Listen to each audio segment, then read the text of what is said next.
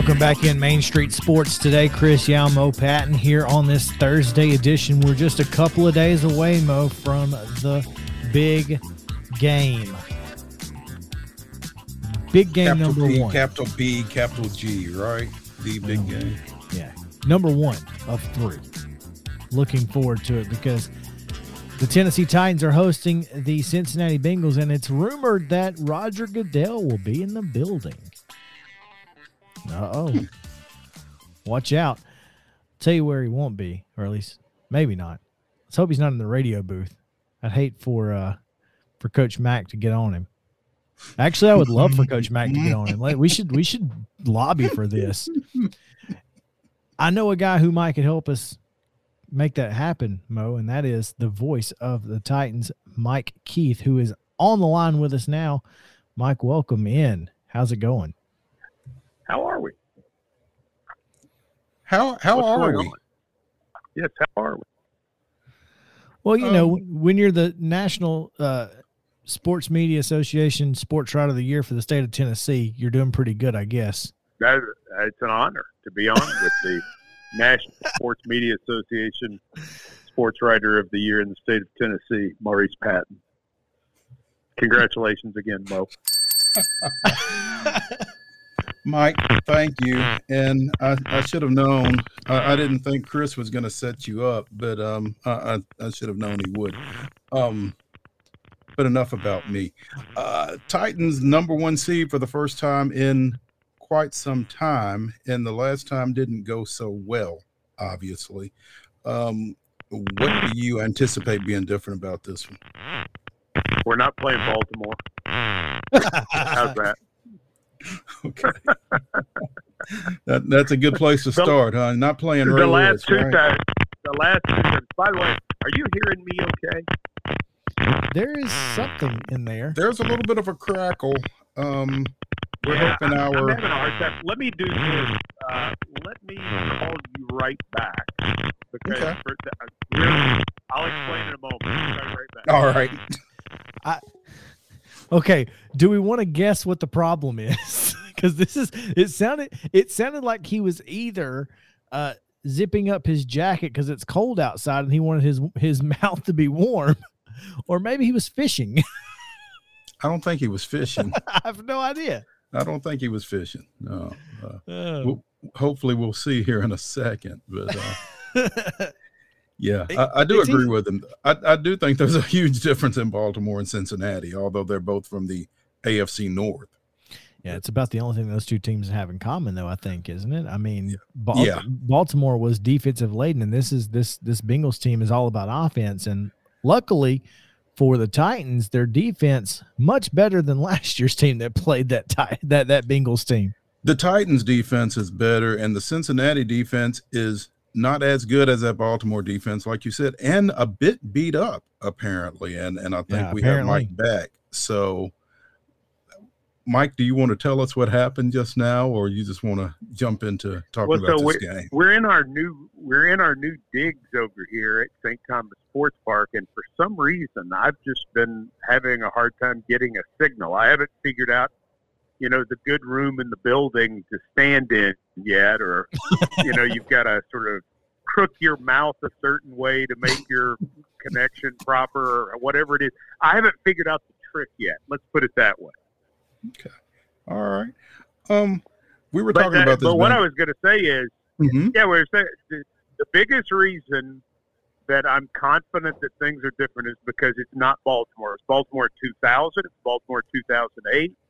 Heck, it was Baltimore last year. So how do I know it's different? I know Baltimore's not in the playoffs. So end of story. Question answered. There we go. There you go. The last time Tennessee played Cincinnati, which is what everybody wants to point to, it didn't go particularly well. This team is apples and lug nuts to that team, though. It is. That was the example A of what was wrong with our defense last year. Couldn't get off the field on third down, no pressure, poor red zone defense, and John Robinson did what you do when you're not good enough. It's like when you're not good enough, you go get better players. And that's what he did and has continued to do, to get Danico Autry and Naquan Jones, who they signed as an undrafted, and Elijah Molden, who they drafted, and to pick up Cunningham off of waivers from Houston and sign Bud Dupree and sign Jack Rabbit Jenkins and let Kenny Vaccaro go so that Amani Hooker could start. You've turned over a good bit of your personnel. And I thought this defense last year just wasn't very fast. They just did not close well, and it just didn't really have a lot of things going on. And, those things happen. At some point, you got a guy like Vaccaro who's played well, and then all of a sudden it's just not happening for him anymore. And you've got to look in the mirror, and you got to just say we're not good enough, and that's what John Robinson did. Speaking with Mike Keith, the voice of the Tennessee Titans here on Main Street Sports Today. And Mike, I saw a tweet a couple of days ago, maybe yesterday. The Titans are the only defense in the NFL that has 3 players with 8+ sacks or 8 sacks or more. Landry, Autry, and Simmons. As much as Cincinnati wants to throw the ball, obviously that pass rush and being able to get that pass rush from your front 4 is going to be huge on Saturday, right? Sure. I mean, you've got to get him with 4, Mo. And that's what the Titans have primarily done. They blitzed some, but because they've had to blitz less, they've gotten off the field on third down 15% better than they did a year ago. And listen, I think Cincinnati's probably going to gain some yards. That's what they do. The question is, can you keep them out of the end zone? And if you can keep them out of the end zone, you've got a really good shot to win this ball game. The way you make them punt and the way you make them kick field goals is put yourself in a position where you can beat somebody with a 4-man rush and get a sack, or make Burrow throw it before he wants to, and it's an incomplete pass, or it's a completion short of the line to gain, and you tackle the guy. Those are things that you have to have, and it's what we have an ability to do with Landry Autry, Big Jeff. Naquan has done a good job, and Dupree, as he's gotten healthy, has come on in the last month too. Speaking of that defensive front 4, Tyler Tart has been not necessarily ruled out for Saturday, which could be a huge addition to that line, because when the edge rushers were having their best part of the season, Tyler Tart was kind of the catalyst for that, taking up 2 big guys in the middle. Yeah, he can do that. The only question for Tart is, do you play him ahead of Jones right now? And do you play him ahead of Pecco right now? Because those 2 guys have been playing very well down the stretch, and Tart has not been playing. So you can't keep everybody up. Chris, this is something that the Titans haven't had to deal with for a while. They have not ruled anybody. They have not ruled anybody out for this game, so they are going to have to put down someone who is healthy. Well, that's a healthy scratches, novel concept. Yeah. Well, and the scratches all year. The difficulty for us with scratches is you've made players inactive who weren't necessarily hurt, but you've done it because you had players at other positions who were hurt, and you needed depth at that spot.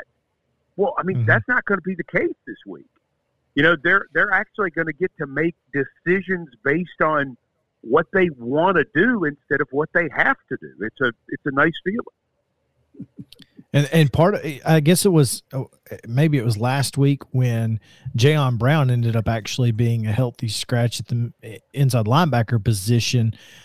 That's a position that has, like you said, picking up Zach Cunningham off waivers, that has suddenly become a strength of this team when, 8 weeks ago, it was probably the biggest liability. Well, because of injury. We were in a situation that Evans and Brown were the starters at the first year, and you felt really good about that. And then one got hurt, and then the other one got hurt, and then David Long got hurt, and you bring in Zach Cunningham, and now all of a sudden Long's back, and Cunningham and Long started the last game. So linebacker is probably a position where you're going to have to make a decision on something. And the decision's going to be, you wouldn't think it's Nick DeZubnar because he's your best special teams player, and Dylan Cole's another really good special teams player. So do you put down one of the special teams guys, or do you put down the linebacker who, at least for this week's game plan, is the odd man out? Again, these are the good kind of difficult decisions. Got another good kind of difficult decision coming up on the other side of the ball.